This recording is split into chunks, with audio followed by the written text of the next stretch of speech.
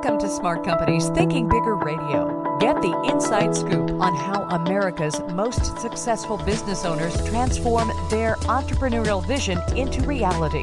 And listen in as some of the top business minds in the country serve up practical advice, tips, and insights for growing your business. Now, here's your host, Kelly Scanlon. Good morning. Welcome to Smart Companies Radio. I'm Kelly Scanlon, publisher of Thinking Bigger Business Media. We're talking here this morning with Ryan Wing. He is the owner and founder of The Sundry, which is a market and kitchen down in the Crossroads area. And he's here to talk with us today about what inspired that and how it's different from some of the other concepts that feature delis and restaurants and grocers here in Kansas City, or for that matter, throughout the nation.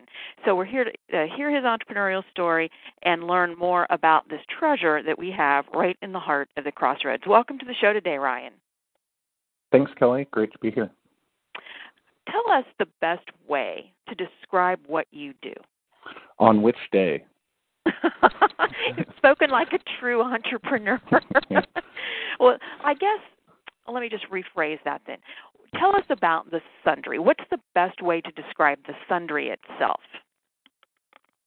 Well, we are kind of going through a little bit of an evolution right now, but we really started out focused on trying to be kind of a new version of an old neighborhood market that used to exist in Kansas City not all that long ago, 50, 60 years.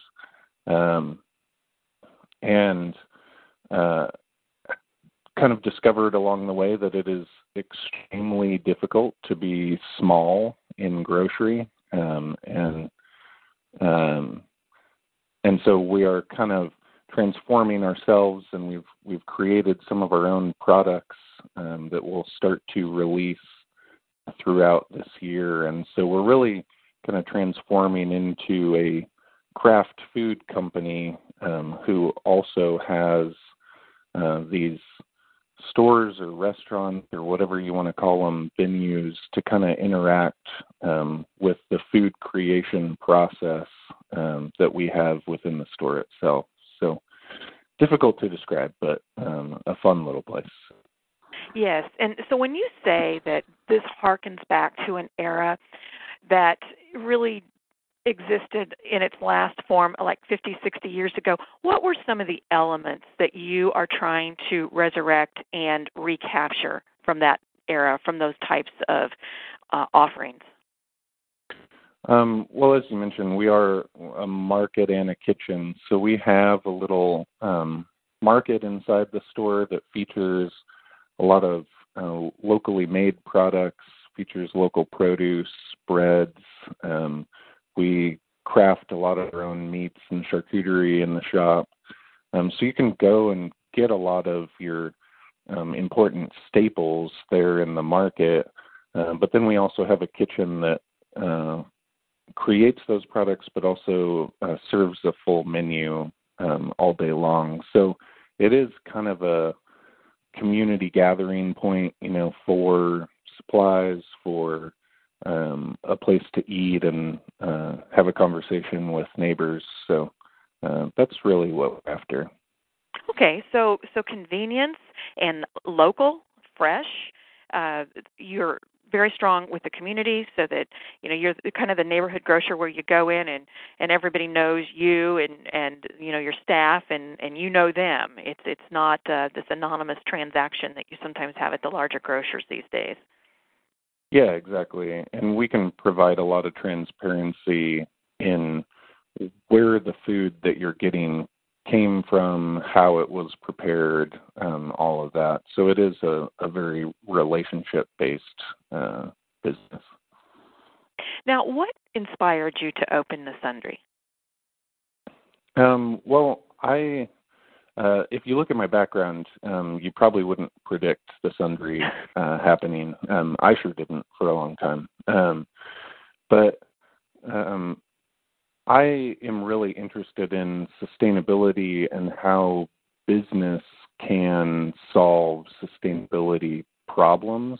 I think it has the power to solve them much faster in a much better way than government action alone, or relying on kind of individual consumer-based choices. And so I became really fascinated by the issue of local food and the food system in general, with where we've taken it to in this country, and what a sustainable food system might look like, and where you would even need to start to try to take what I think there's a lot of consumer demand for, and that there's a lot of interest in, but it's got to move to that next level and to even start to matter in the scope and the scale of the massive American food system. And so that's where I come to this from, is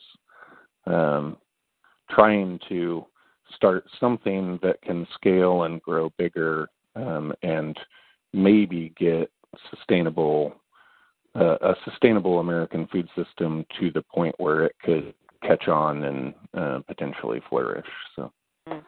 Now, when you talk about, before it can really take on or be sustainable and flourish, like you just said, that it has to really go to the next level in consumers' minds. That people are looking for this, but it's not quite there yet. Is that because there is skepticism about the labeling when they see it in the stores, that certain things may not really mean organic, that the definitions are fuzzy, so they don't really trust it? Is it a matter of cost? Is it a matter of availability? What do you think it is? What are some of the barriers that are keeping this from going mainstream?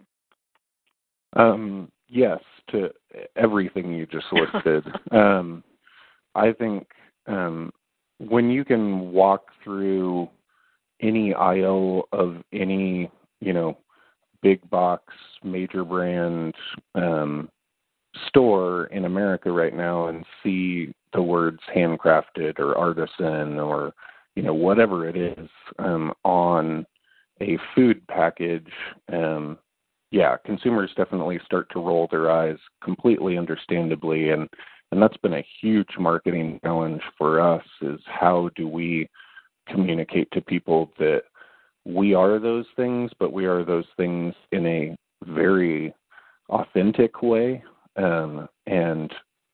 We get that you roll your eyes at other stuff, but no, we're serious about it.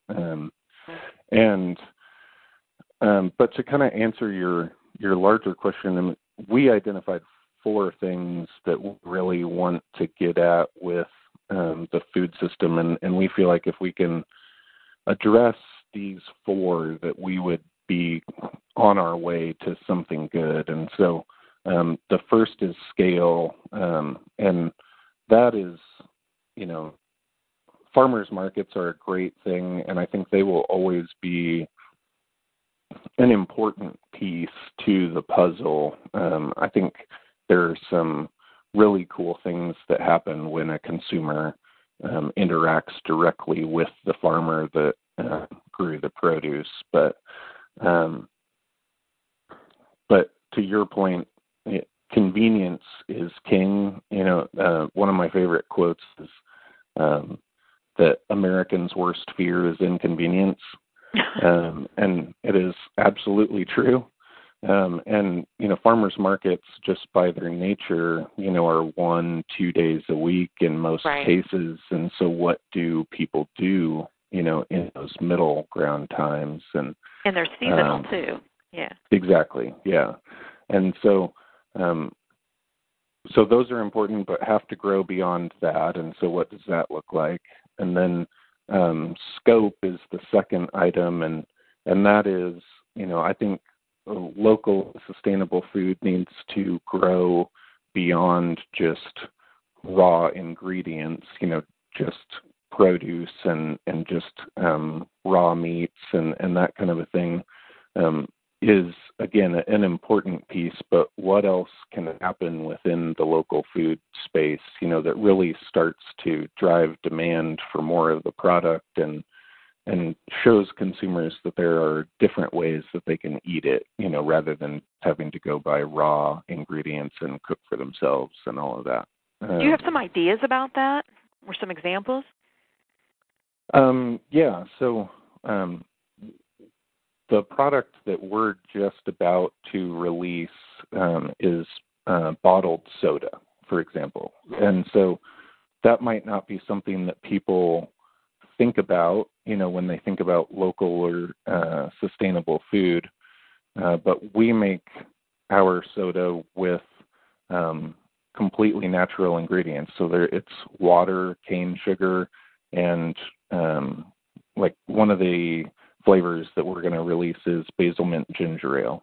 So that's literally made with ground up ginger, basil leaves, and mint leaves. So we're trying to create, a product that can be made at scale, and then I can contract with farmers and say, hey, if you grow me enough basil, if you grow me enough mint, I would be happy to buy all of it from you. And that helps them, it helps us. And it can produce a product that can go well beyond, the walls of our store or the confines of a farmer's market or wherever. So, right. So some unusual, opportunities like that, I think exist. So definitely, and again, instead of just raw meat or raw vegetables, I would have never thought of soda as a possibility. But there you go. Yeah. When do you think you're going to be releasing that? Do you have any time frame yet? It should probably be ready to go with a month or two. We've been working on it a long time, so we're almost there. Okay, yeah. And then you were talking about 4 things that you think need to occur before this can become, the local and the fresh and organic can become mainstream. You mentioned 2. What's number 3? 3 and 4 are kind of intertwined, but they are distinct in their own way. So 3 and 4 are affordability and accessibility. And so accessibility, I think of a little more geographically, and it's kind of that convenience piece.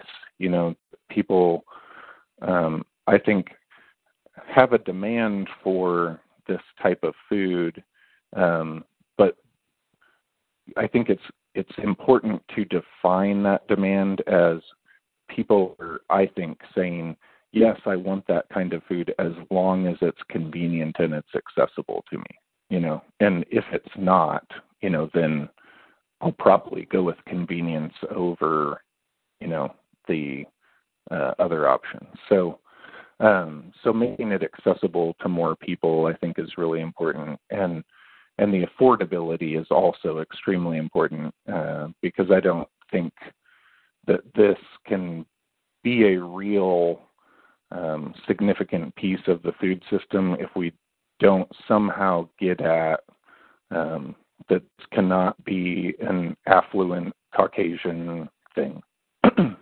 It needs to be available to a much wider demographic than that. So point's very well taken. As you have been, how long has the Sundry been in business? Just a couple of years, right? Yeah, just over 2 years. Yep. Okay. So as you have built this, because as you say, this is very difficult. A small grocery competing with, if I can think of any industry that has the big box competition, you think of bookstores and things like that, but the grocery stores especially. How have you been able to develop this? You mentioned that it really wasn't part of your background. Have you had help along the way? How have you learned how to do this? We spent 3 years developing this before we ever launched it. And so some of it, has been trial and error and figure it out. And some of it has been trying to hire and bring in people that have expertise. I originally had a co-founder who has a hospitality and kitchen background. He has since left the business and is a hospitality professor at JCCC, and so that was initially helpful.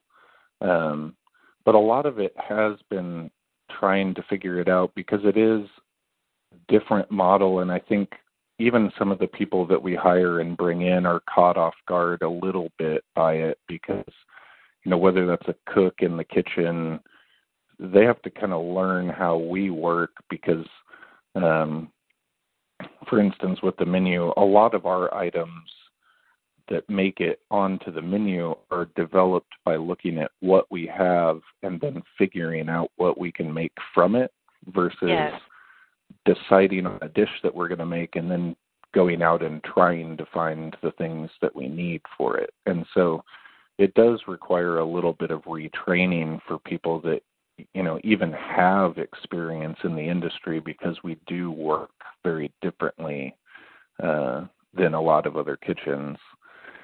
Yeah, and there's an element of improv to it, it sounds like.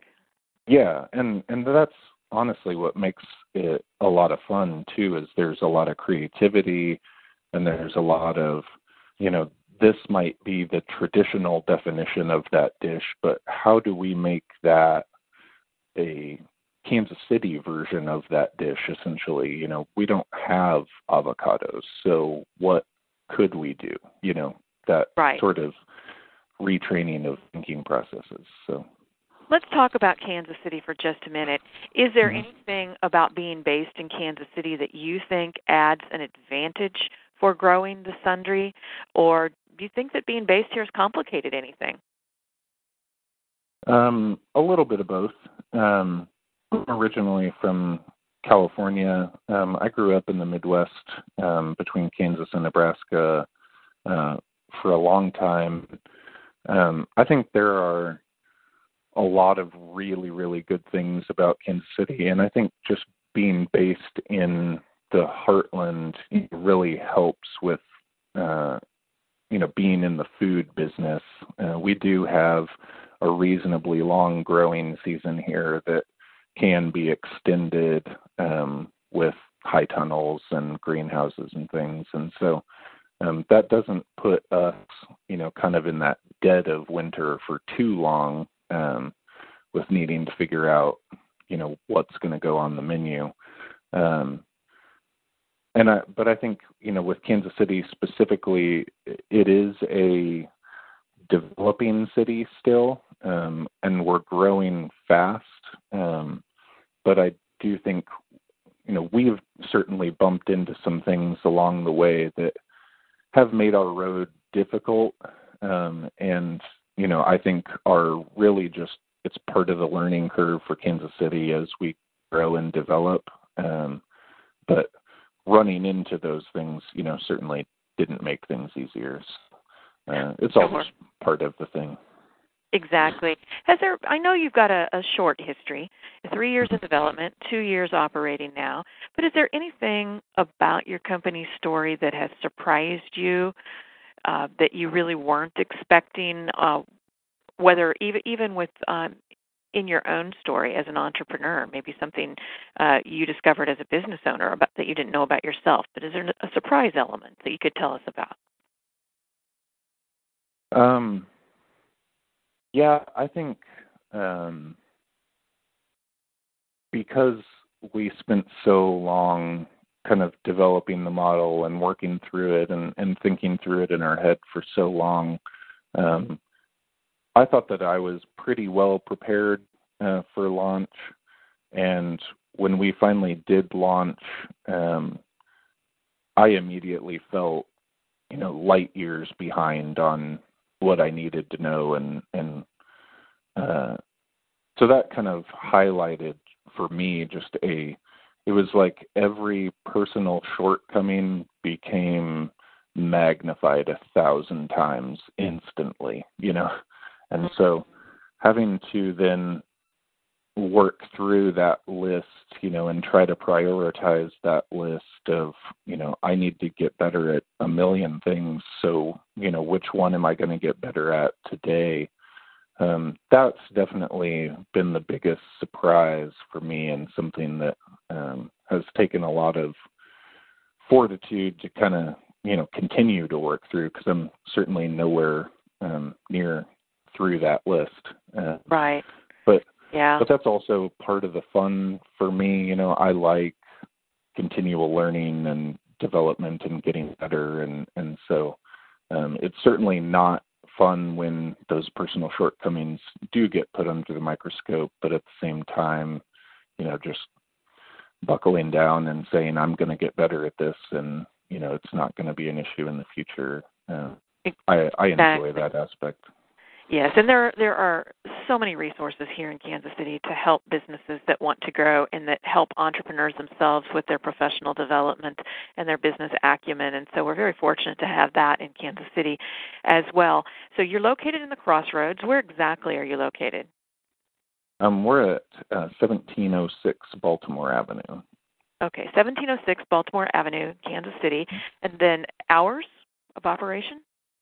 Currently, it is Monday, 10 a.m. to 3 p.m., and Tuesday through Saturday, 10 a.m. to 8 p.m. Okay, so you're open for, back to that convenience and accessibility, you're open a long time for 6 out of 7 days of the week. And then how about your website? Where can people go to find out more about your company through the web? Sure. We're just thesundry.com. And there's a lot of information on there. We also occasionally teach cooking classes and host dinner events and that kind of a thing. So the current kitchen menu, all of that is all located online.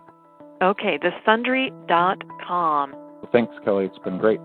And if you'd like to learn more about how to grow your business, please visit our website at ithinkbigger.com. Follow us on Facebook, Thinking Bigger Business Media, or on Twitter at ithinkbigger. Have a great weekend. We'll see you next week.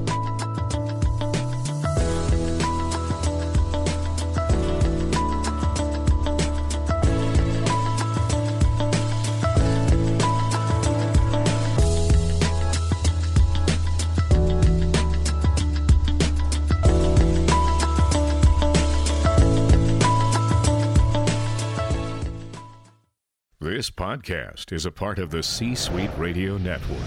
For more top business podcasts, visit c-suiteradio.com.